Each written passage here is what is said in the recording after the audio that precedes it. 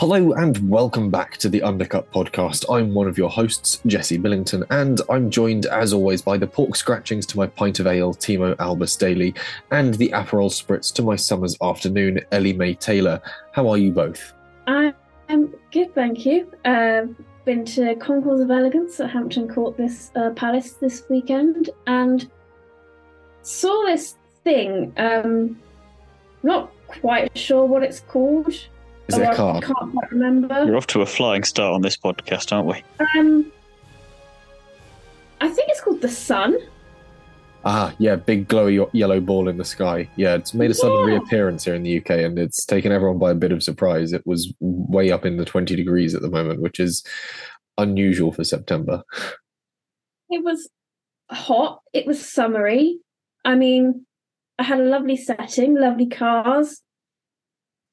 I couldn't really ask for much more, really. The food was good as well, which some events, you just kind of, you get a burger or a hot dog, which is fine, but if you go to as many sort of, I don't want to complain being like, you go to as many events as she goes to, you get a standard for it.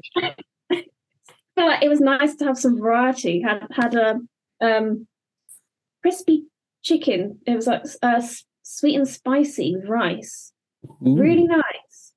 And then, yeah, got to sit in a Ferrari 458 Speciale and really comfortable. So I guess... You'd hope so. Yeah. It's actually for sale if anyone wants to buy it. We'll chip in, shall we? Yeah. It's, so I guess, say thanks to the guys at, I think it's Kahuna. And they gave me a cap. Which, if anyone knows, I'm an avid cap collector, so this is true. You do like a cap, yeah. I do. Timo, what have you been up to? I am also good. I had a nice and quiet weekend, and the Grand Prix wasn't terrible. So you can't complain too much about life.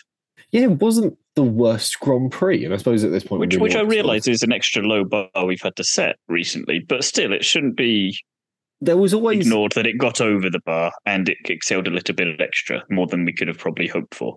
There was enough good bits, and we really ought to dive into those good bits and indeed all the things that sort of rather led up to it as well. So we'll dive into what the hell has happened, and we'll kick off with the obvious headline that comes out of this is Max Verstappen makes history by winning 10 races in a row. This is the most of any driver, and out of the past 25 races, Red Bull has won 24. That is a simply phenomenal statistic and speaks for their sort of due diligence as a team, but equally, when you look at just Max's stat there, that is frankly impressive. And a little bit amusing of the fact that of all of the one Grand Prix they haven't won in those 25, it was Mercedes that won that. And in the era of, we're going to have new regulations, closer racing, so it's going to be all over the place in terms of who's going to be winning races, and we get this. I know I'd go on about it a little bit, but I'd just like to point out just it's impressive, don't get me wrong, the Red Bull have managed to do this, but I do find it funny that they managed to do it in the era specifically designed, or in theory designed, to do the complete opposite. Yeah, we're supposed to be in a spell of very tight and packed racing, and we've seen an simply unprecedented spell of dominance from Red Bull. But it's not to poo-poo the rest of the season. It's always this sort of strange argument that everyone actually enjoys using of, as soon as you ignore Red Bull, it's actually been an absolute firecracker of a season. When you look at the podium potentials and the rest of the sort of top five, it's been great. But I know, Ellie Mae, you've got some thoughts to dive in with. Yeah, kind of similar thoughts as well. Obviously, incredibly impressive that both Max and Red Bull have managed to always be on it, to have sort of the reliability of the car, the strategy, obviously Max's driving. It's incredible. And obviously we haven't seen anything like it. And then sort of going on to what Timo was saying, if you do take out Red Bull, It's all the We've other been trying. Yeah, well, all the other teams are so up and down this year that in terms of just take away Red Bull, we have had such a close fight between everyone else, because it's with Red Bull, the car seems to just like every track. But with all the other teams, that the cars seem to be very track specific. And so you never quite know what you're going to get. If you want an argument as to how jostled this season has been, I believe that we've only had one race weekend that hasn't seen a change in the drivers' standings this year. I think I'm correct in saying that. I think possibly Spain was the only weekend that sort of didn't result in any significant change in the drivers' order. Every other weekend, there has been a driver moving up, some moving down, people jumping around and swapping. And I think that's a testament to, while on the face of it, it might not seem like closer racing, at the end of the day, what we have seen is a season that's been far more jumbled up and ignoring the top two, kind of unpredictable. I think the problem isn't the fact that we haven't had close racing, because we obviously have. It's just the key area where it's needed the most has been virtually nil. And the bit that anytime there has been a potential for it, it's then been 10, 14 laps at most before that gets switched up again, even in mixed conditions so far. So there's a half a pint and there's not half a pint in the glass half full kind of analogy there. So it's good, but it's not. And it's kind of flipped way of it working that it was meant to, I feel like, because again, if you say like we take Red Bull out of it, it looks great, but you don't watch a Grand Prix to see who finishes second or third. You want to see who comes first. And well, as ambitious as we may choose to be with our predictions some weeks, we all know what's going to happen at this point. Yeah, I think it's a fairly sort of clear set thing. But we'll get on to the rest of the race in due course. We'll dive back to just before the start of the race weekend, where George Russell and Lewis Hamilton signed new contracts with Mercedes, with both staying for 2024 and 2025. And this happened probably not long after we cut the mics on the preview. So it was sort of, again, that annoying thing that always happens. But I think this is a bit of bad news for George Russell, because if he wants a championship and Mercedes gets good, surely Lewis is going to beat him to it. And has this hampered his chances at a title? I sort of disagree. I would say no, or at least in George's mind, no. Obviously, he has a driver's mindset. So in his mind, he believes he's the best. He's got just as much chance as Lewis to win a championship. I don't think he would have joined Mercedes otherwise, but I guess the onus is on him to prove that he has what it takes to bring that fight to Lewis if Mercedes brings sort of a championship winning car. And you never know how a season's going to pan out. And I don't believe you can go into it thinking Hamilton is going to outright beat Russell. I think it's still very, not, I guess, a bit more than 50-50, maybe sort of 60-40 Hamilton's way. You know, you can't disregard Hamilton's racing skill. You know, he's won 7 championships. But at the same time, I don't think you can completely disregard Russell as well. He's not going to go into sort of maybe next season or the season after that thinking, oh, I need to wait now until Hamilton's retired before I'm going to win a championship. As an inter-team battle, I also think George on the flip side of that, between sort of Nico Rosberg and Valtteri Bottas, as that sort of having that ability to compete more ably against Lewis. Obviously with Nico, it took a hell of a lot out of him to do it, but he did it in that one season. But with Bottas, we always saw this, I'm going to compete with Lewis, I'm going to compete with Lewis. And he started out, but was never able to keep it up. Do we think with George, he's got that mid-ground where he's a little closer to being able to really put the fight to him?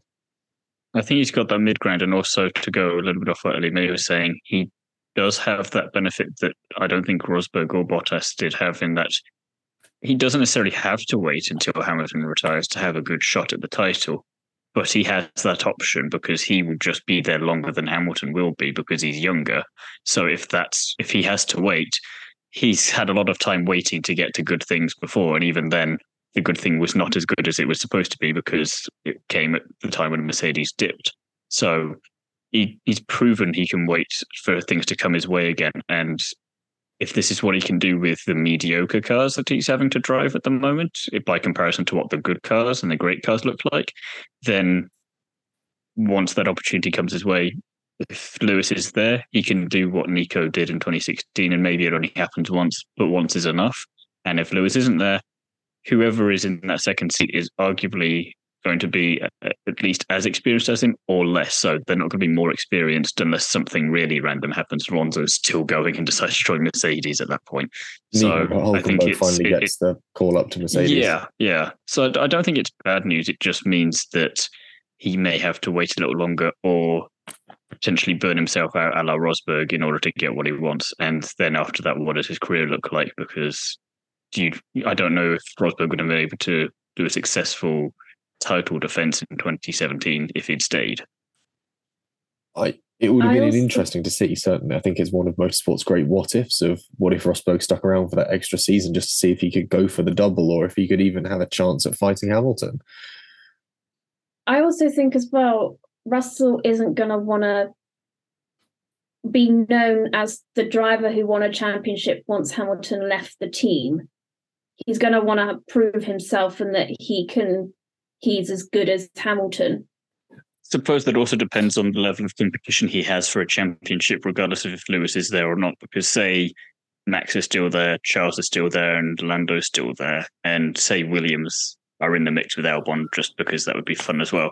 If it's an incredibly close 2012-ish season like that, and he can still beat all of them, does it matter if Hamilton's there or not? Because he's still beaten arguably all these other great drivers who, in theory, by that point, the grid will be a lot more even in terms of the cars, and it'll be more driver specific to see who can win there.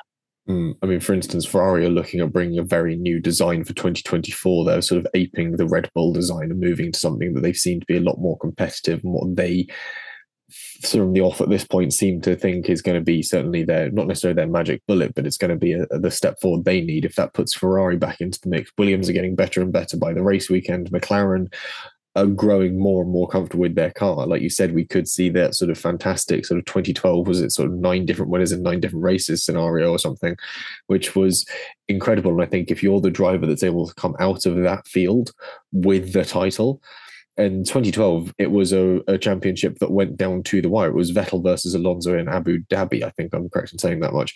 And it was, again, one of those things of you still had a championship fight on your hands. It doesn't matter the fact that Vettel wasn't fighting against, say, Button in the Brawn from a few years prior or sort of a previously phenomenally dominant driver.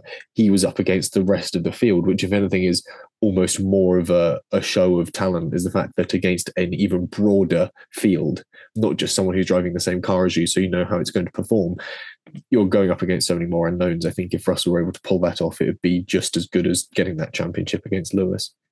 Speaking of news that obviously was announced literally after we cut the mics, Alfa Romeo unveiled a special livery for the weekend right after we finished recording, which sort of went not very well and then went well enough, I suppose.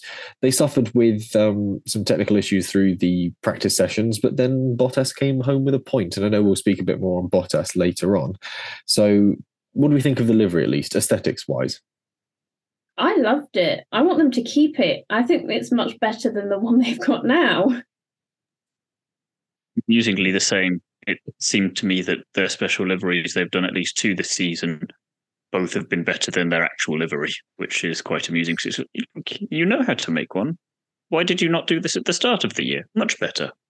It is a really nice looking livery, and it really leans into that sort of Alfa Romeo Italian passion. Of course, Bottas coming home with a point at Alfa Romeo as their sort of title partner's home race is certainly something worth sort of giving a nod to. And I think it almost sort of broke the special livery curse as well, which is quite good. We had 2 curses broken this weekend, of course, the Monza curse and, with Bottas to a certain extent, the special livery curse. And the third thing that was broken was my heart as a Ferrari fan not getting that win, but oh well.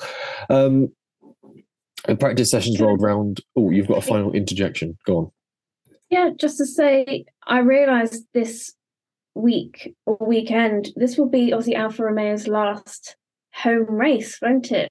Until it goes to Sauber and Audi. It goes to Sauber for a bit and then Audi in 26. But there is still rumour, to an extent, that it will be Alfa Romeo Haas. And it's also the last European Grand Prix of the season. How quickly has that gone? Yeah, that has raced by. But it's fine. We've still got 2 American Grand Prix to get through, and at least 2 absolutely bull ones in the Middle East. So it's fine. Still, we'll move into the practice sessions. Checo managed to bin it in FP2 and was suffering from an oil leak, I think, afterwards, which saw Red Bull replacing the power unit in his car, but it was one from their allotted pool, so they didn't hamper his qualifying position. And Felipe Drugovich seemed fairly at home in the AMR 23. He hasn't driven that car since Bahrain in pre-season testing, and it's developed an awful lot through the first half of the season, certainly. So it's a slightly different car than he might have been used to. Regardless, on track he seemed at home and competent, certainly more competent than the driver he was replacing, who suffered a fueling issue in FP2 and retired early on. Then we sort of shuffled into qualifying, where both AlphaTauris were close to getting into Q3. In fact, it was a weekend of closes for AlphaTauri. Tsunoda then went on to fail to make the start. Closely making the start, I suppose. Breaking down on the formation lap, this was recorded as a DNS, and it was an engine failure. So this marks our first did not start of the season, which is quite exciting and possibly creeping in reliability woes, bearing in mind what engine is in the back of that AlphaTauri.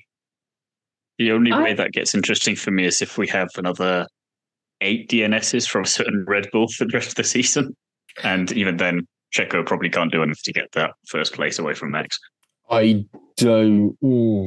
Max would have to score nothing and Checo win all the races, I think. Yeah, that's what I'm saying. Like, even if Max scores nothing, Checo, I still don't believe that he will then win every race to be able to do that, because it's no offense to your Perez.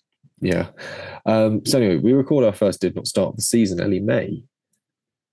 I was just going to say, it's kind of crazy how this is our first DNS of the season, when last season Monza had the last driver to DNF. Sort of all the drivers had DNF'd apart from Lance Stroll, and it took until Monza last year to do it. Yeah, that's interesting. Oh yeah, I forgot that Monza was like the last one for everyone to have some sort of retirement. Yes. Oh, interesting. Anyway, so race kicks off and Sainz holds off Verstappen for the opening stint. He has a good 14 laps in him. And then as the pit stop phases come through, the order was shuffled up a lot. Perez somehow ended up leading a lap, then Piastri did. Lewis led a lap as well, and finally Max retook the lead. However, crucially, this marks Sainz as the driver with the most laps led this season that isn't a Red Bull driver.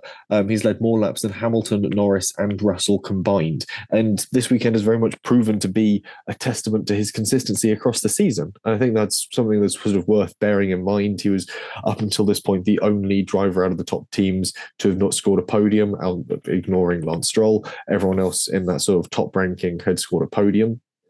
He was the highest ranked driver to have not scored a podium, and all that sort of how we cut the statistic. So he's sort of finally got the podium. He's led the laps. He's proven that he is very much the driver that Ferrari has been sort of utilizing through this season for that consistency and reliability. Perez made his way past the Ferraris, leaving them to battle it out for the final podium position, while Verstappen disappeared from the lot of them. So like I've already mentioned, Sainz is no longer the highest placed driver to not podium this year. That honour goes to the totally disinterested Lance Stroll. I don't know if anyone saw his post-race interview in the media pen. He just did not want to be there. I mean, I zoned out as soon as you said Lance Stroll, so no, I did not watch that. But it's good to know that both of us didn't want to be there for that interview. Yeah, he just... They barely monosyllabic sort of replies. I know we're going to talk about him possibly a little bit later, but you've got to think, just even if he is still there next year, you've got to hope that they're at least talking about the possibility of him not being there next year. At this point, that's all I'm asking for, just the conversation to be had. Because I know that we'll go into it, but I'm just like, just at least talk about it. That's all. Those conversations have to be in place now, surely. They've got to be looking at the disparity between between Stroll and Alonso, rather, and going, come on, guys, we could at least have someone who wants to be in the car. And you've got Felipe Drugovich chomping at the bit, waiting. Anyhow, Lewis made a bit of a goof battling Piastri, though he did later apologise after the race, actually, which was quite good. I think it's the sort of thing we've come to expect from Hamilton, the elder statesman within the sport, and I think he learned a lot from 2021 battling around Monza as well. The McLarens, however, while we're on the subject of them, struggled to get past the Williams of Albon, whose straight line speed was enough to stay ahead, as they'd found in Canada and Silverstone. Bottas picked up the final points position at home for Alfa Romeo, so that's not too bad. No, we've already mentioned that. And Aston Martin will sort of come back to them now, as they really didn't have a good weekend in general. Alonso was off the pace in qualifying and struggled to keep up with the field in the race. Stroll, meanwhile, was way off the pace in quali and did little to remedy that in the race. Ferrari have now overtaken Aston Martin in the constructors' standings. Aston Martin is slipping backwards fast, and this could be the argument, the fact that they need that second driver to be at least in the top 15. I mean, points is also necessary, but sure. But I'm also going back to the glass half full, half empty thing.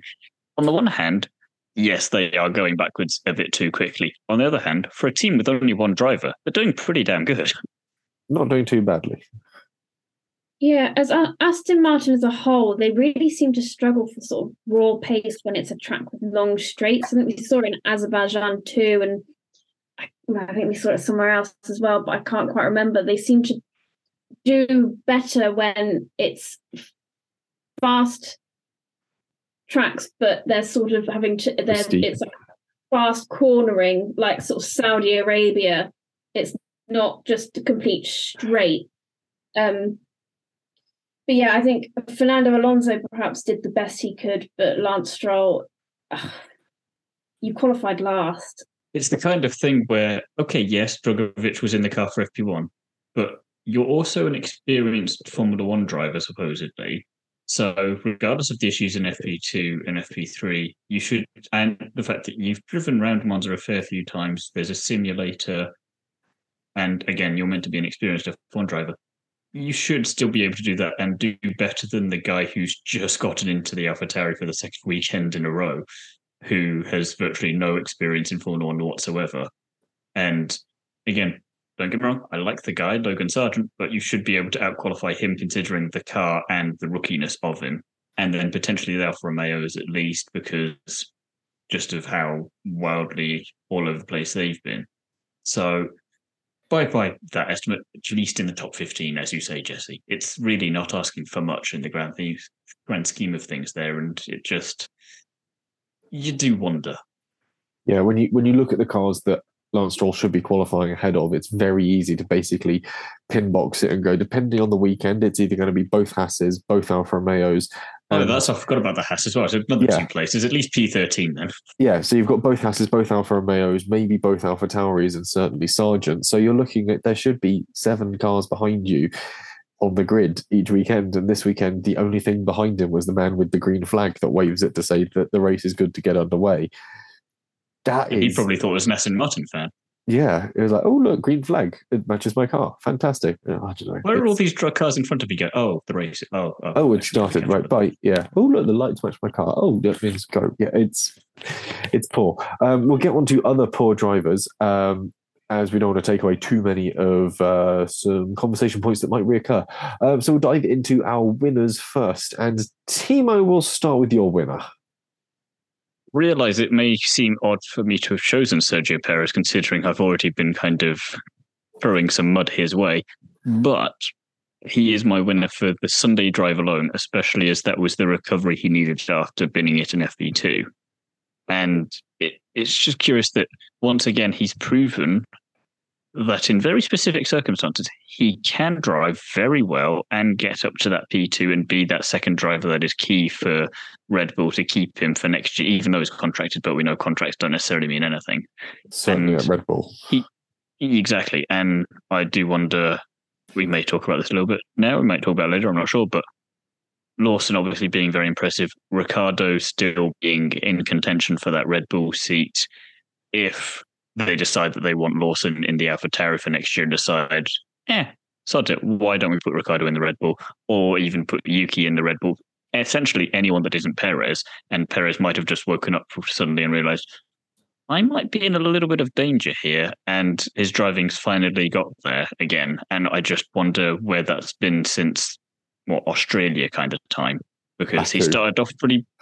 Yeah, okay, but yeah, it's been a long streak of Max Verstappen just doing Miami-ish, but Miami forwards is really Verstappen's. Yeah. So it was nice to see him back, but it was just kind of, where have you been? Because you've clearly not forgotten how to do this, and just where has it been? So sounds like he's a spinner, but he's actually a winner in my book. The one thing I will do, weird kind of tough love thing here. The one thing I will do is play complete devil's advocate in favour of Sergio Perez here, because so you're trying to agree with me. I'm agreeing with you, but not quite so strongly. I'm agreeing more vehemently, if anything. I think Perez has done exactly the job that Red Bull have needed of him this season, on average. You've got to take it a complete average. You've got to look at how the team has performed, the fact that it is miles ahead from any other constructor on the grid. I don't think that any other constructor could realistically take the title from them at this point. And I'm surprised. I haven't had the chance to mathematically work out how early they could take it, but I wouldn't be surprised if Singapore or Japan, we see one of the trophies for this year get handed out and they go, Red Bull, well done, congratulations, no surprises. But equally, when you look at Perez, you look crucially at the gap that he's allowed Verstappen to pull from the rest of the field by always being in that second or third place and really stopping anyone else hoovering up the major points. And then even then you look at the gap that he's got to Alonso. Alonso's on 170 points. You've got to go forwards nearly 50 points, nearly 2 entire race wins to get to Perez. That is down to the fact of how good that Red Bull is and how close everyone is behind us, we were talking about at the top of the podcast. So I get exactly where you come from in terms of, from Red Bull's perspective for a team, it's kind of the perfect drive, because he's good, but he's not good enough to worry Max at all, at least not consistently. And they're just kind of happy they don't have a Vettel-Weber situation or a Max and Ricciardo situation from the early days. Or a Lewis and Nico situation. Oh, yeah, I was trying to look more at just Red Bull specifically.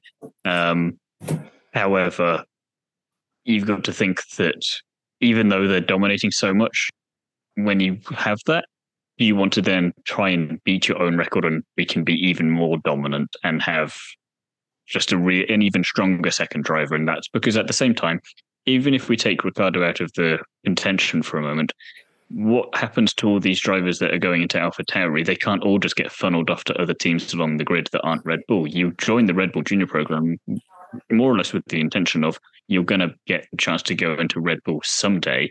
And Yuki is getting very close to being in Pierre Gasly territory of, you guys are never going to give me this seat, are you? And at least Gasly got it for 5 minutes. And I mean, granted, proved that maybe he shouldn't, but at least he got that opportunity, whereas Yuki doesn't even seem to be getting anywhere near that opportunity right now. And it just kind of asks questions about that. So we just have one more year of Checo and we just let that happen? And then he goes for 2025 and we deal with that problem next year?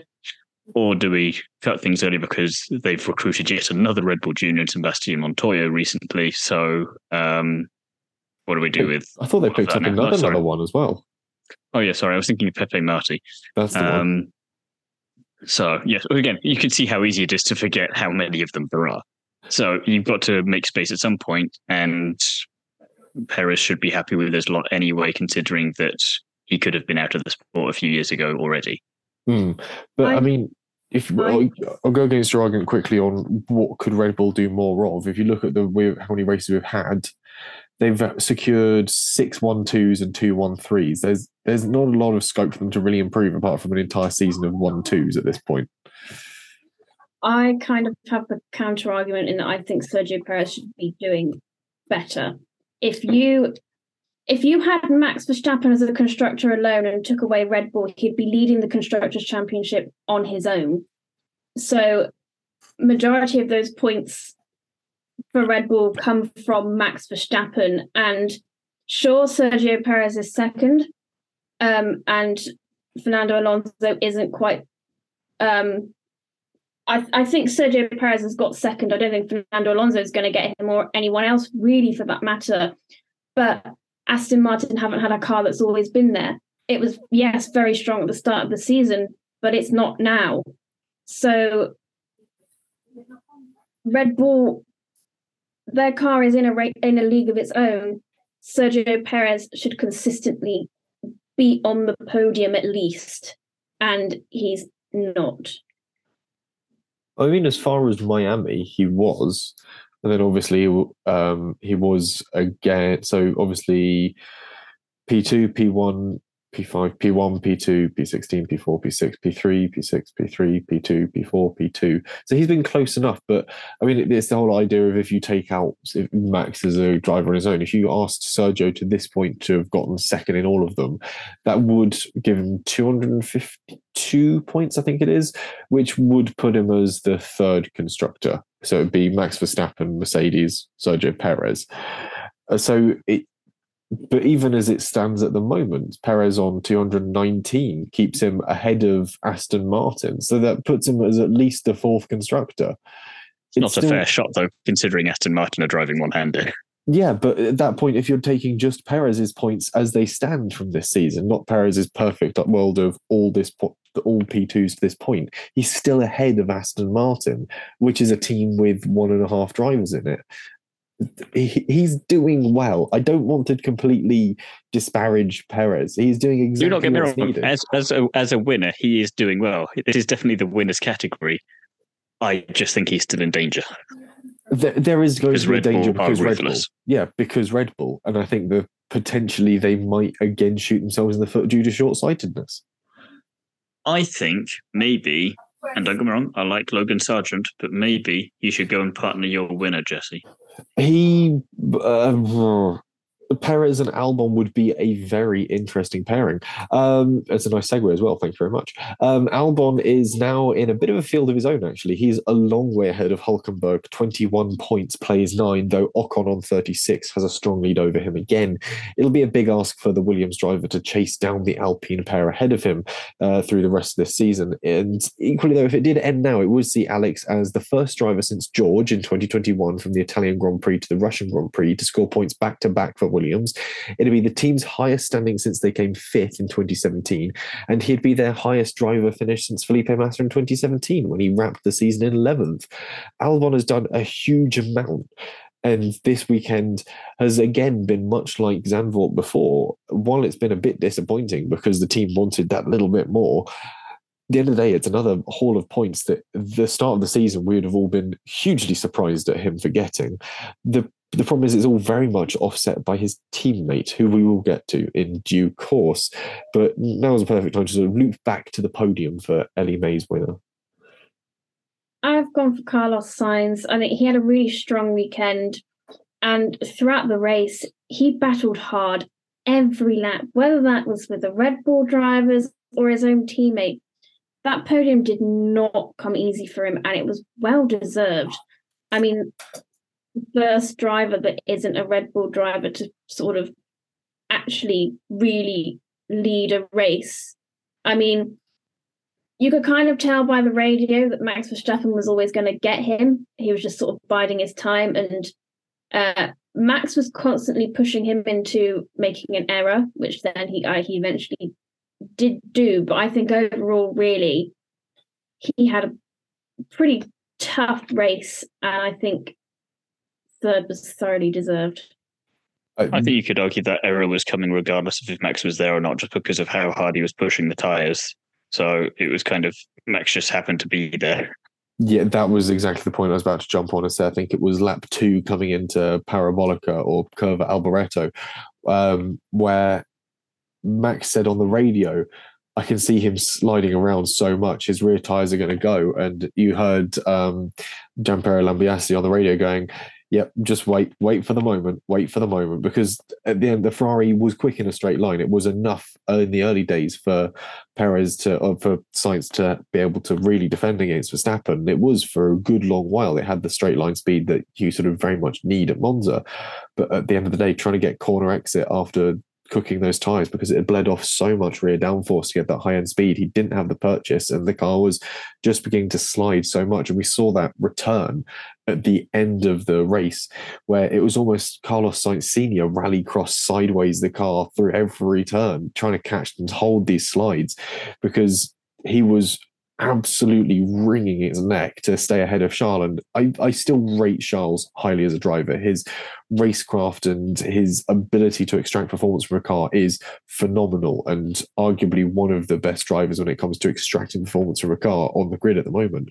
And the fact that we saw sort of peak 10 out of 10, 100% Carlos Sainz this weekend, driving his absolute best against that, was frankly phenomenal, and is a testament to, one, how much he wants to stay at Ferrari, and two, how much it means to him, and equally a fact of there is that next level of Carlos, and if we are able to give him a slightly more competent platform, we could see something fantastic indeed. I'm not saying we'll see a world champion, but I think we'll see him banging in a few more podiums through the rest of his career. If Ferrari get next year's car set up right, it could be interesting to see the fight between those two. And Ferrari seemed happy to let them fight as well, which was interesting. The last thing I want to say on that is that I think from watching last year, Leclerc and Verstappen definitely have very different driving styles, as we saw. I think where Carlos fits in is he's halfway between the two of them. He's definitely the more aggressive of the Ferrari drivers, but that is beneficial. And I don't think we've had the opportunity to see that fully in force. And we have to include Max in the we there, because I think he was expecting to get past him a bit sooner than he actually did, even with the tyre situation, because it's like Russell when he went to Mercedes. You've never really seen him have that opportunity consistently up to that point to fight for something that matters so much. And we arguably still haven't had enough of that with Carlos, because Ferrari are Ferrari and they're just not there yet. So I don't know if he's better than Leclerc, but he's definitely able to take the fight to him, as we saw. And I think you were saying about a championship, I think that could be a case of, if the chips fall just the right way, that could be a one-time championship, which I think we'd all be happy enough with, Ellie May especially. But I think there is potential for it, just not necessarily if you look at the top championship drivers, your Lewis's, your Max's, your Vettels. He's not there, but he could easily do what Rosberg or Button did. There is every argument for that, I think. Yeah, and I don't want to make it about tyre chat, but yes, you do. I said before the race started, I fear almost the podium we're going to get, or how sort of well Ferrari go, will be determined on tyre degradation. And I think that's kind of what we saw. I think the level of determination Carlos had could have maybe perhaps kept him in at first, if it wasn't for the fact that Ferrari cooks its tyres so damn quickly. Yeah, I think the tyres here weren't necessarily the issue. I think it was definitely the way that Ferrari uses its tyres. But at the end of the day, when it comes to Ferrari, there was interesting conversations coming out of the red pit boxes by the end of the race, and it was a case of the fact that they knew that the Red Bull was going to be something they weren't able to compete with this weekend. So for them, third was essentially the highest they could attain. And the fact that they came home third and fourth to Ferrari represents the maximum points they could have gotten at their home Grand Prix. And the fact that's now put them ahead of Aston Martin, and it's to them to get a podium in front of the Tifosi with that much of a display of racing, I think will have sort of stabilized and reaffirmed Italy's love and support for the team. And I think it will have gone a long way to bolstering sort of why people love Ferrari. I know for me, it certainly did to an extent. You sort of look at it and go, nah, there we go. That's what I'm after. I don't care that it's for third and fourth, but that's Formula One racing, is both drivers going hammer and tongs for pretty much the entire race. Sainz was at it the entire race, and then at it after the race when he had to run after someone who pinched his watch. So it wasn't an easy weekend for Sainz, but he came out on top in both instances. The best race that Ferrari have had all season. Yeah. They're only third and fourth. That's, I think, they're, as a team, certainly their highest finishing positions. They've never had a third and fourth before. They've had a third and fifth, a second and a sixth. But yeah, third and fourth marks their highest finishing position as a team across the weekend. And I think their highest score. It finally means that Carlos gets a podium and isn't the only driver in that top bracket of the championship without one now. He's finally able to break that particular problem. Yeah, Lance Stroll is now that weird line through the middle where there's no podiums, because then even beneath him, you pick up the podiums again, where you go to Gasly with a third and Ocon with a third. Maybe that'll be my wild prediction for Vegas, because if it would happen anywhere, it would be Vegas for Lance Stroll. And Stroll finally gets a podium. If he somehow manages to avoid the chaos that inevitably is going to be, he would somehow be a sneaky enough little thing to get through that and to get on the podium somehow.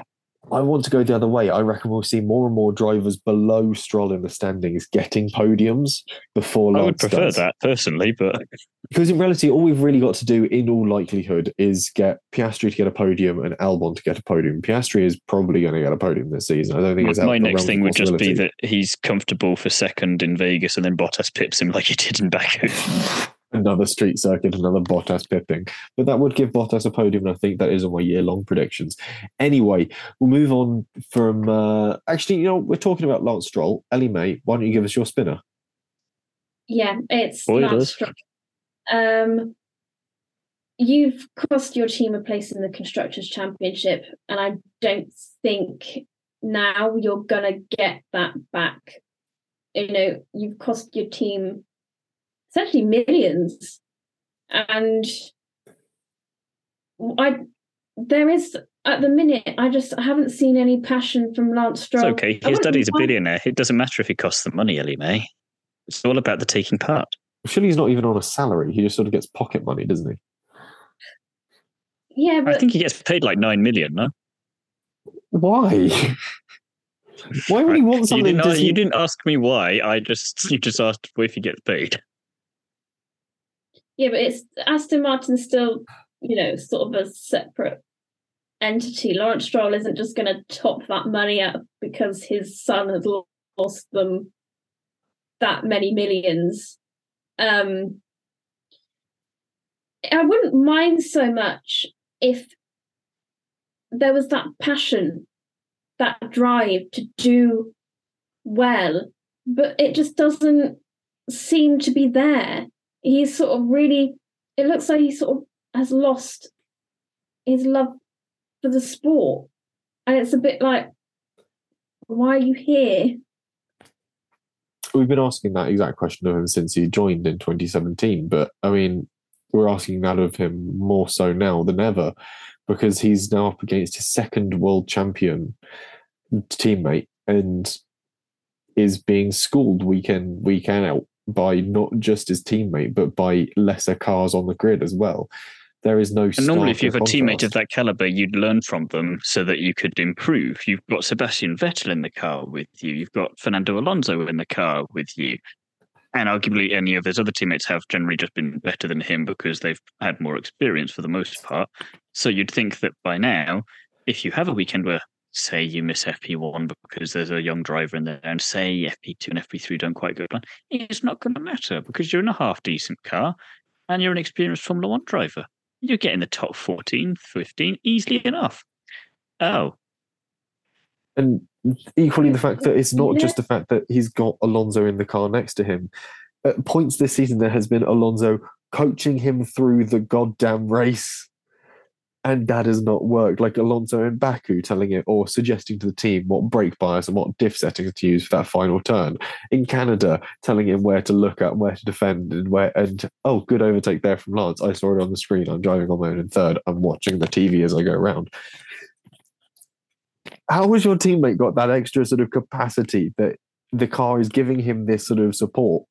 Meanwhile, you're fighting to even keep it facing the right way in 14th. The last year when a race would get boring and someone would always put the meme up of a man with a stick poking Latifi, like, do something. I'm using that meme for Lance Stroll, just poking with a stick, just do something, overtake people, get a good qualifying lap in, or just do something. That was the interesting thing, though, because in a weird slight defense for Lance Stroll, which I know I must be having something odd going on in my head, P20, he was in P13 at one point, and I think he did finish a bit higher. even when he overtakes, though, we never see it because no one thinks it's worth looking at because, like, oh, he's just somehow jumped up there. But again, I think it's because it's only into P13. You're like, yeah, and do the rest of it, and then we'll start showing it. And it's like, but again, he proves that he can overtake these arguably worse cars, but it's just, again, that's the bare minimum that's expected. So you're poking him anyway. He's doing something. You're just not poking him hard enough. It could be worse. You could be Ocon. What happened to the man? Well, he suffered a steering failure. That's what happened. But it's sort of midway through the race, he retired. You just sort of look down at the bottom. You're like, oh, what's happened to Ocon? It was very much the Clarkson meme of, oh no. Anyway. It didn't even get like a mention on the TV coverage, I don't think. Like they didn't sort of... I think it got the most throwaway reference of, oh, Ocon's had to go into pits and he's retired. They didn't say why. Such a strange one. It wasn't a good weekend, though, for Alpine. No, it does very much lead me into my spinner, which is P19 in Quali, then P15 for Gasly, and the aforementioned DNF for Ocon. And just what a difference a week makes after being on the podium for Gasly with Ocon's label. And it's just going back to what you were saying about Alex Albon having to chase Ocon in the driver's standings, that being maybe a bit of a tall order. We've got Singapore up next. They didn't do very well there last year, so who knows? Vegas is going to be all kinds of madness. And that's just two races where Albon just has to be Albon and just quietly nimble away and make his car very wide. I wouldn't be too surprised if he does manage to get past Ocon at the very least before the end of the year in the driver standings if Alpine keep doing what Alpine are doing. Because they either have really good weekends or they have really terrible weekends. They don't seem to have found a middle ground yet. And I don't think that's going to happen this season. I think certainly...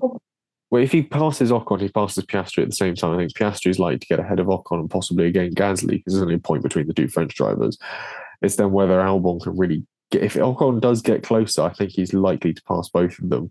And again, we're looking at... So we've got to look for circuits that are relatively high speed, relatively fast corners.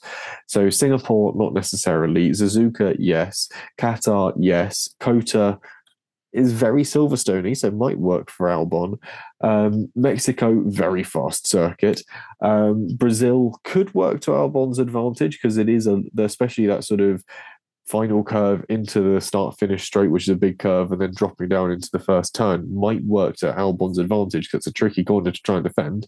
Then we go to Las Vegas, which looks pretty fucking high speed to me. It's a load of straights. And then we go to Abu Dhabi. So that's the Abu Dhabi and Singapore are really Alpine's only chances to defend from a Williams, which, given how the seasons for them have gone, is sort of surprising to say and sort of not at this point. Yeah. They've had more bad races than good.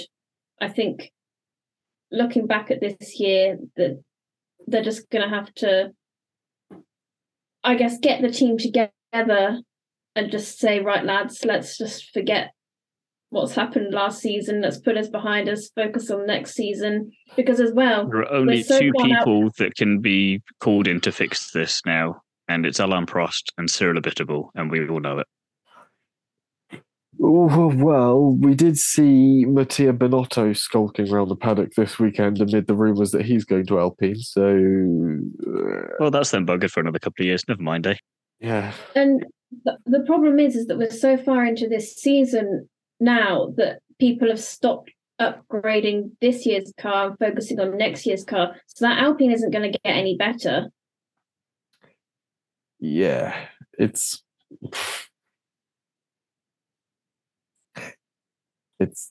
they're screwed, really, and you've just got to hope they've got something that's worth driving next year. Does that mean they're not coming on there? Maybe. From one Top Gear reference to Grand Tour reference rather to another with the American, Logan Sargent, and I don't want to sound like a broken record at this point, but we're getting to the point where the pattern is too strong to ignore. If it weren't for his 12th place finish in Bahrain at the start of the season, he would now be tied with, if not possibly behind, Liam Lawson.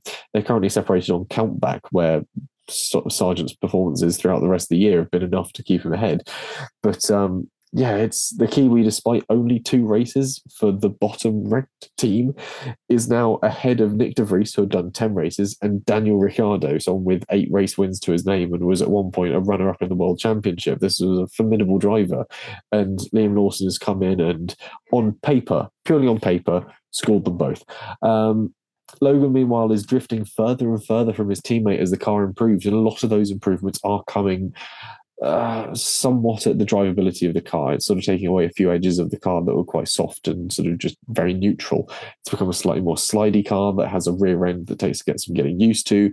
But even then, when your teammate comes home 7th and you're 5 seconds off the car in front of you at a track where the Williams is proving to be very strong, then it's hardly a good look. No response. My argument is so watertight that there is simply silence. If I'm honest, I was so busy focusing on everyone else's race. I didn't see Logan Fludgeon. There were points where he seemed quite high up. I don't know if I can find like a lap by lap list. The one thing I'll just say about him is that he's doing better in some ways than was expected of him, because we all doubted if he was ready for Formula One after his Formula 2 season last year. He's also a rookie. Piastri is who he's getting measured against, which is perhaps a little unfair. But also, Joe didn't do an awful lot in his first year. Okay, yes, he scored points, and we've not had that from Sargent. But again, the Alfa Romeo is a marginally better car than the Williams, and it is showing that you need a driver of experience and capability to get that out of the car, the performance, rather than a rookie. So I think we'll be keep him for next year, which means I probably cursed you, Logan. Sorry about that. But it's kind of it's a very easy spinner to pick if I'm going to be a little mean about it. And obviously, like you say, you don't want to keep going on about it. But also, we did choose Alpine and Stroll between us, so you didn't have much of a choice unless you were going for Haas again. But I think he's in this odd no man's land of he does need a bit of an odd race to get him up there, to get a point or two. And there are a few Grand Prix coming up where that is possible because of not necessarily driver capability, but just survivability. But at the same time, if he was in another team, AlphaTauri, for example, he would have probably been gone by now. Yeah, I think if he was Nick de Vries over in that AlphaTauri seat, he would have long vanished. Annoyingly, the lap by lap results aren't out at the moment, so I can't have a look back and see what the highest Sargent achieved was. But I think at one point he was in at least P10 or possibly above, and then just vanished. I guess this was probably the one race where and last week as well, that was probably the sort of most likely time that he could have got points, and he hasn't done it. Yeah. A bit last week, it's a bit... I mean, James Vowles is saying it was the car's fault for crashing, but obviously we don't fully know completely what really happened. I don't think James is lying when he says that. Everyone's like, oh, he's saving Logan's blushes. We're like, I think it's a bit late in the season to start doing that. So I will sort of take the Dutch Grand Prix at its face value, but I think that does mean that then the pressure was on Logan to do something this weekend. And much like we're saying with Lance, he just sort of didn't do anything. Get the stick again. Stick with a guy. Go on then, do something. Speaking of drivers that did actually do something, but sort of quite quietly in their own weird little way, I want to kick this one off with Lawson because it is essentially the flip side to Sargent. And 2 weekends in the car, a hair's breadth from a point by the end of the race end this weekend isn't a bad place to be, with rumours being that Ricciardo might sit out the Singapore and Japanese Grand Prix due to their lateral intensity on his recovering hand. Lawson could well have another 2 weekends to prove his mettle. It's worth taking a pinch of salt that we had no equitable baseline to go from, as Yuki didn't even make it through the formation lap. But regardless, as a performance on paper, it's a good weekend to be Liam Lawson, certainly. I do have a little point I want to make on this, actually, because as mentioned earlier when we were talking about him and a few other bits and pieces, he's a strong contender now, you've got to say, for AlphaTauri for 2024. And it raises an interesting point of all year, we've been assuming that Yuki's been outperforming the car, but perhaps he's just not had a strong enough teammate to challenge him / improve him, and that's why he looks good in the car. And maybe the car is actually better than we thought it was, or with the improvements that it made, how bad was it really? All that kind of territory. Because if Lawson can get that close to him in practice, qualifying, and okay, the race is pretty much non-starter, but again, you've got to assume it would have been pretty similar in the race and only a second weekend. I do, as much as I want Ricciardo to be better and back as soon as possible, I do kind of want to see what he could do in such challenging circumstances, venue-wise, as Singapore and Japan are, especially if Japan is mixed conditions. And he should know Suzuka a little bit, at least, I think, because he should have been there with Super Formula already.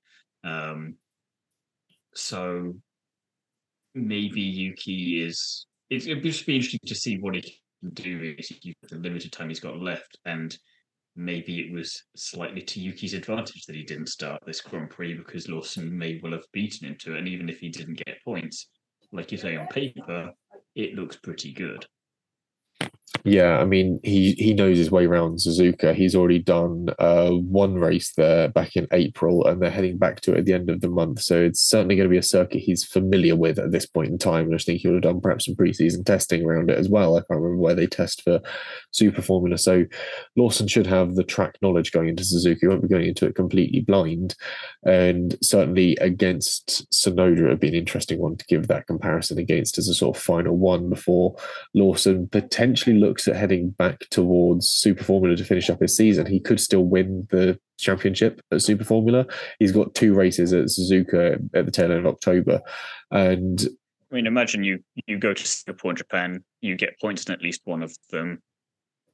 Arguably, he only needs more than 3 for that to be good and for Yuki to get nothing, and then leaves, wins Super Formula, and goes, right, ball's in your court, Red Bull. Which team are you putting me in?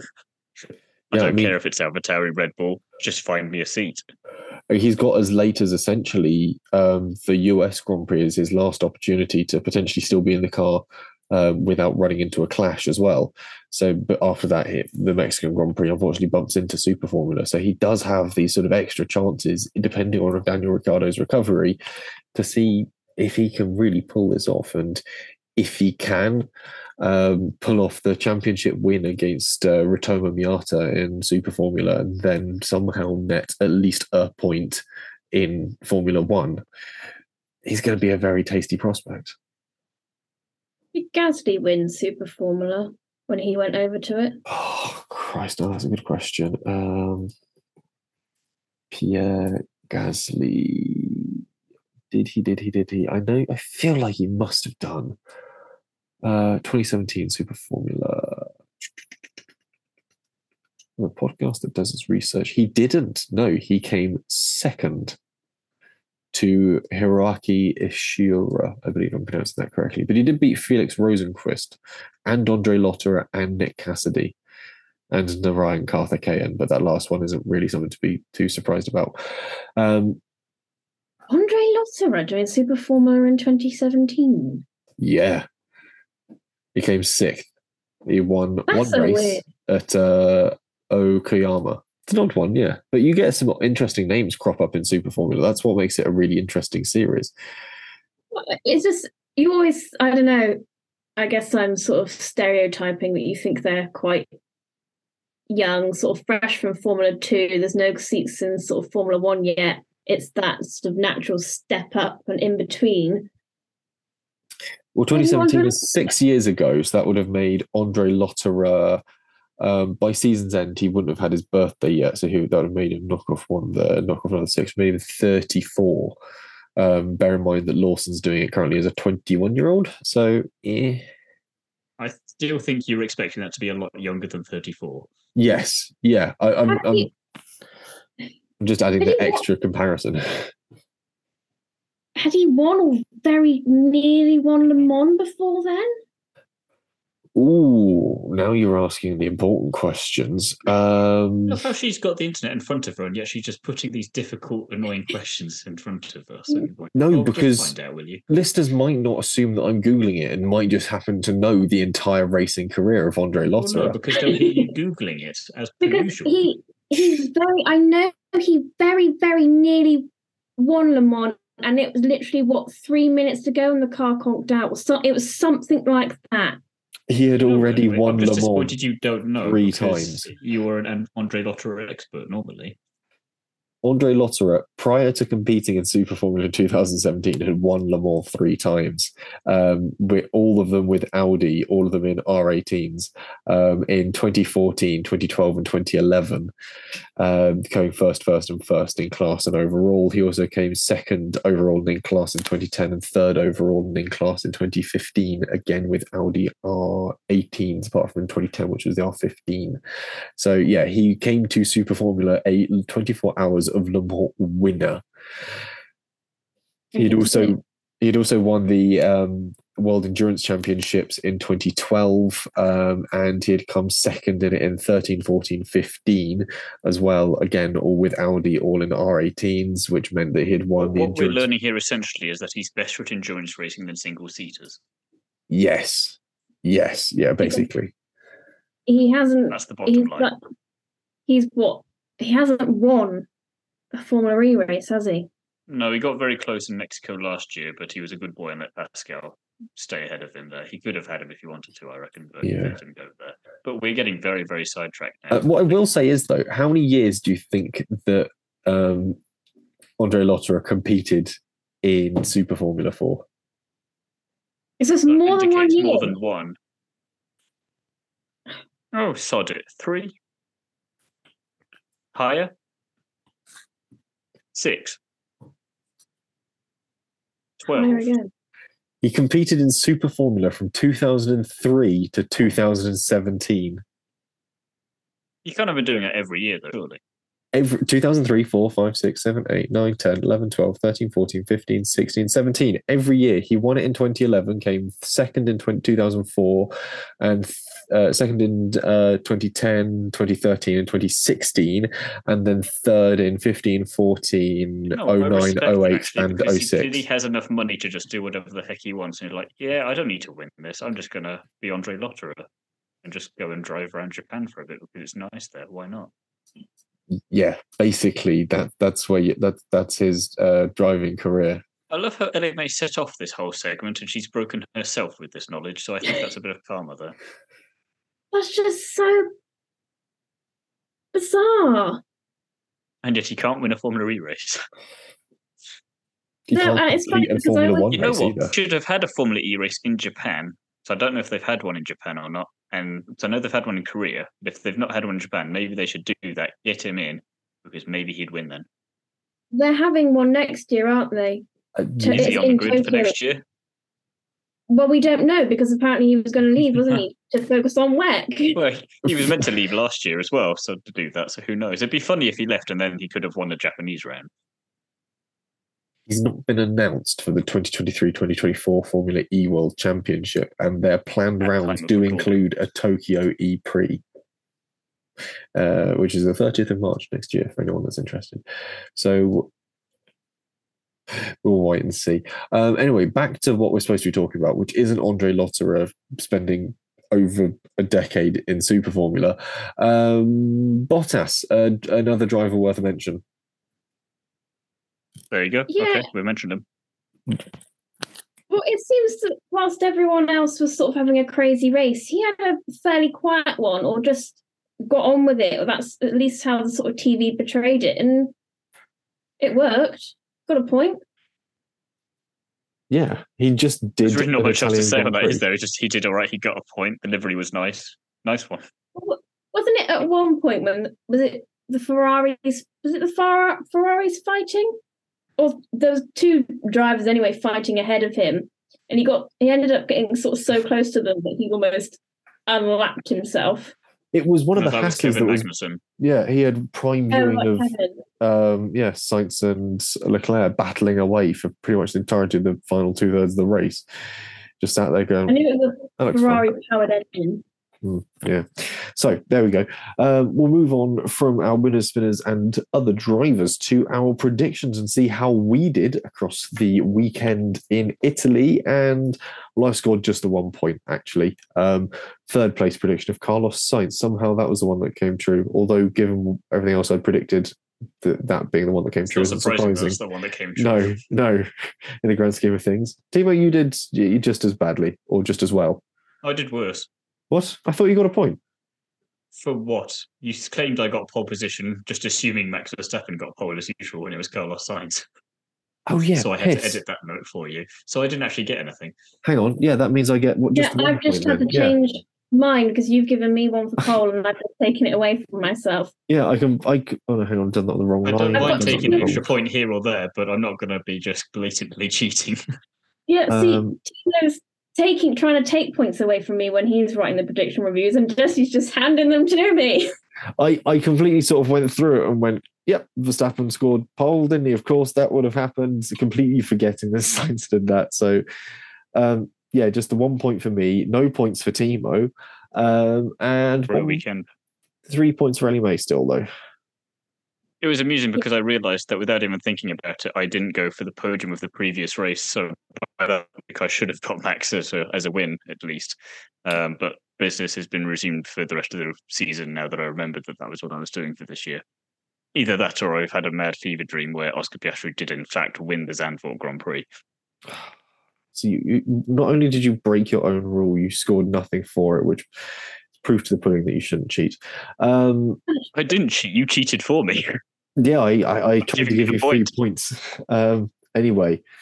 We'll move into the F1 fantasy review. And for Monza, it's pretty much the same people as per usual in the top three, with Francisco Rhodes getting 249 points. And then second and third on 242 points is basically the same person with two different teams. It's Alex H9 and Alex H9V2. EMT Racing strong outing, P5, 210 points. Nitro RX in a surprising P12, which is pretty good for that team that I've not touched since wherever the hell we made it, with 195 points. Jeffacate Racing P16 with 183, and on the curves P19 with 175. Overall, then, Francisco Rhodes still leading the way. Say again, sorry. Hang on, that's not my highest ranked team. Mid-Beds was 14th. I always think that's Emily May's team. She doesn't live in Mid-Bedfordshire, though. No, but I just assumed that I always forget that's what that stands for. So that's why I ignore it. Because I like my bed. Yeah, that's what I assume. It's something that you've done something basic like that, and I'm just like, yeah, that's Ellie May's team. That's why I ignore it, because of EMT being always higher up anyway. Anyway. Overall, though, Francisco Rhodes is still leading the way, 4,194 points. Alex H9V2 in second with 4,188 points, and ARG in third with 4,122 points. EMT Racing P7 with 3,658 points. Don't know about mid-beds, ignored it as we've just already mentioned. So 3,477. I wasn't far off, at least. On the curves, P13 with 3,166 points, and Experiment Underdog still in P33 with 1,192 points. That's not too. I want to know what drivers and teams are in Francisco Rhodes. I mean, surely he's changing this every race, because unless he's got Max, Checo, and Red Bull. He does, yes. Max, Checo, Red Bull, McLaren, Piastri, Alonso, Hulkenberg was what he had solid for Italy. And I assume Max is on double points or something. Yeah, Max is on his double points. He didn't change it going into the Dutch Grand Prix, the Belgian Grand Prix. Pretty strong lineup. So. Yeah, I don't think he would have really changed that. It's very much been left on autopilot. And it's doing well. Yeah. Congratulations. Congrats to him. I won't bother doing a constructors countdown because there's only been one change this week, and we've already mentioned it was Ferrari overtaking Aston Martin in the points. It's not even like they've done it by a short margin either. Aston Martin are on 217, Ferrari are now on 228, so they've cleared them by over 10 points, which is for Aston Martin to try and claw back a fair gulf. So that's interesting. It's the real question as to whether or not from on their current trajectory, Ferrari might even catch Mercedes. Let's not get too hopeful, Jesse. You're a bit high there on Ferrari doing well in Italy, I think. And also, at some point between now and our next podcast, would you be able to work out at what stage can I take the championship for our predictions review? I could probably try. I think it'll be easy to figure out how soon you can guarantee second place at least. Oh, I think third place is certainly guaranteed. Yes, which is me. I could go through and tot up the few guests we've had on, they're still in fourth. I think you'd just be unhappy with how close to you that is overall, and the fact that we just not had many guests is the only happy factor there. No, let's see. What have the guests achieved? That wasn't what I was meaning to do now. Georgia scored 1 point when we had her on. Fraser Ford scored nothing and went ahead. Imi Cousins last week, she scored 2. So if guests have scored 3 and I'm on 17, so it's not as close as you might think. We've had other guests earlier in the year. For reviews, yeah, but they weren't around for a preview episode. Yeah, that's true. We could also tot up the predictions from the very beginning of the year when we have a spreadsheet and add them to the overall guest thing. No, what the overall, the year-long one? That's a different championship entirely. That's been. Oh, is it now? Okay, that's very convenient for you. It is very convenient for me because I've only got 2 drivers left to score podiums, and you're already losing points for not predicting Pierre Gasly or Lando Norris for getting podiums. So, to be fair, I should have only predicted Norris on that one because let's face it, Gasly, that was a fucking fluke. Yeah, it was a bit of a fluke, but you're still waiting out on Piastri, Bottas, and Albon to score points, score podiums. Vegas, rather. Here we come. That's my podium for Vegas. You're going to break your rule and go for Piastri, Bottas, Albon, are you? I'll decide if it's going to be that order, but I might switch Bottas and Albon around because Bottas will just nick third off Stroll. I've already had to red flag Shannon and Magdalena from it because they predicted De Vries for getting a podium, so they've immediately lost points. There's still time. You never know. Anyone that predicted De Vries outperforming Tsunoda in the championships as well has not gotten a point. There is still time. There. You never know. The only chance you can't say with 100% certainty. Yeah, the only Lawson chance of that really happening. Lawson could really want to do Super Formula and say, "Sorry, you're going to have to find another driver." Daniel Ricciardo isn't ready yet, and they just have to grovel to Nick De Vries, be like, "Look. No, we were not the nicest to you. Please come back. We need a driver." And crucially, you're only allowed 4 drivers in any one team across a year. AlphaTauri are already at that cap. They cannot just go and get an Ayumu Iwasa. That's why they've got to bring him back. Then he can outscore Yuki Tsunoda, and hey presto, we're back. It's as stupid as it sounds. Wins the Mexican Grand Prix. It's like, I recognise this track. It's a bit like one I've driven on in Formula E. Yes. Precisely. I think it's the only track they share, isn't it? At Monaco. Of course, yeah. Monaco is a bit different as well. It's sort of tweaked, isn't it? No, I think not this year. It wasn't. No, and last year I don't think it was. Yeah, the original when they first started doing it, it was a slightly different track. But now they've been given the provision to have the full Formula One circuit. Well, there we go. Yeah, no constructors countdown, but drivers wise, it's quite interesting. Like I said, it's been another weekend where we've actually had a changing of the order. The only one that I've mentioned so far where we didn't have that was Spain, where no one changed order. And this weekend, the changing of the order has come from Liam Lawson, who has jumped ahead of Nick De Vries and Daniel Ricciardo. So well done to him for being the only driver to make any position changes this weekend for finishing 11th. Which perfectly sums up the chaos of Formula One. A good point to wrap up the podcast on. Has anyone got any final points they'd like to throw out into the ether? Is Timo frozen? No. I think Timo's frozen. No, he's not. He's shaking his head there. He was just really still. I was going to be like, oh, who was the previous Kiwi before Liam Lawson? But then I realised it's Brendan Hartley and it wasn't really that entertaining. No. Well, he did have that really impressive crash.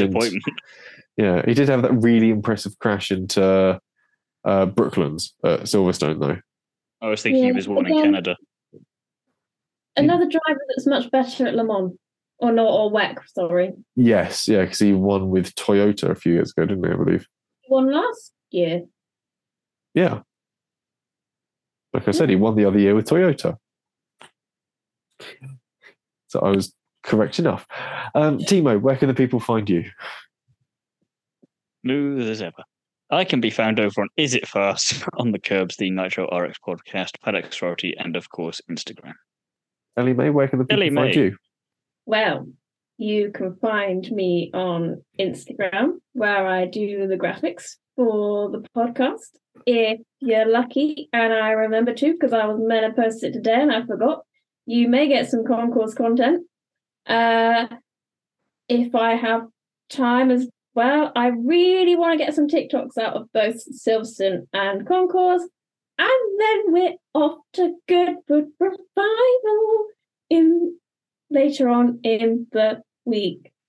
I'm not excited at all. You're very excited about it. It is very obvious. Yeah, 3 days at the Goodwood Revival, fancy dress and scorching heat as well. It's going to be toasty. Yeah, I'm not looking forward to wearing a petticoat in that weather, but we move. Jesse, where can the people find you? Instagram, Twitter, TikTok, YouTubers at Jesse on Cars, and you can find me writing for Classic Car Weekly. Coming out in this week's edition, we've got a preview of the Goodwood Revival, the Triumph TR at 70, plus our usual array of news features, all good stuff and worth picking up. And I think that neatly wraps up this episode reviewing the Italian Grand Prix. There'll be more later this week from Timo and I as we look back on the feeder series from Italy and a little bit from Zandvoort because I never got a chance to. And then it's off to Goodwood we go. And there will be a podcast reviewing Goodwood hopefully on a Monday. So enjoy that and we will see you next time. Thank you very much for listening. Goodbye.